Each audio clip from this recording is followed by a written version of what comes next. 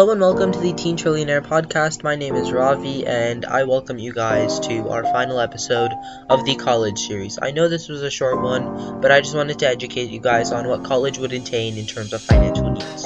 And since the Teen Trillionaire is focused on financial needs, we're also hosting workshops to help with stocks, savings accounts, retirement accounts, everything you can imagine, and stuff that we're teaching here on the podcast, you can also find on our workshops and vice versa. So let's start with college, and we wanted to talk about scholarships today. So I believe that scholarships are super important because not only can you get them for academics, but if you look closely, you may be able to find some for your minority or race. For example, there were around 70% of unclaimed musical instrument scholarships in the 2010s, and this was because many students didn't know that they existed. You could apply, maybe if you played the flute or the violin, there could be some violin or flute scholarships that would solely be based on your ability to play the instrument, not on your grades or your test performance or teacher recommendations. But scholarships are also very useful because they can take out a huge chunk of your tuition.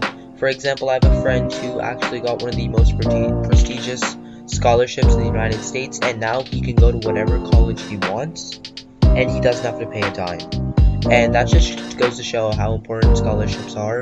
So whenever you're looking for colleges, you'll probably start that search around end of 10th grade, closer to 11th grade.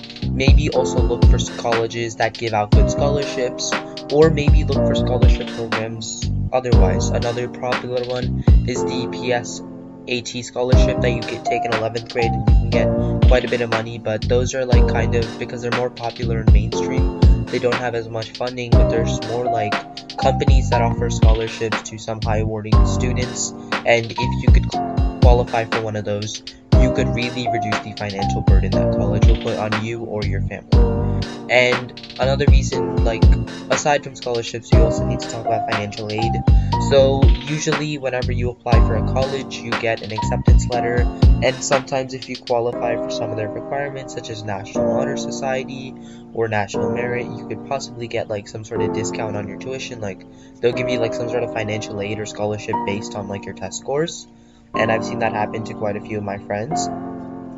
Something else that can happen is, say the tuition is $40,000 per semester, per year, and then your family, there's certain, just like how tax brackets works, if your family's income is under a certain bracket, you can get a big chunk of your tuition waived off. For example, more of the Ivy League schools that don't have these systems in place, even if you're the lower classes, your family doesn't make a lot of money, you still have to pay some sort of money. But if you go to some state schools, you literally have to pay nothing if you can get a few scholarships. So if you can combine maybe a few scholarships with some financial aid that the college will provide, you may essentially get a full ride within your college path.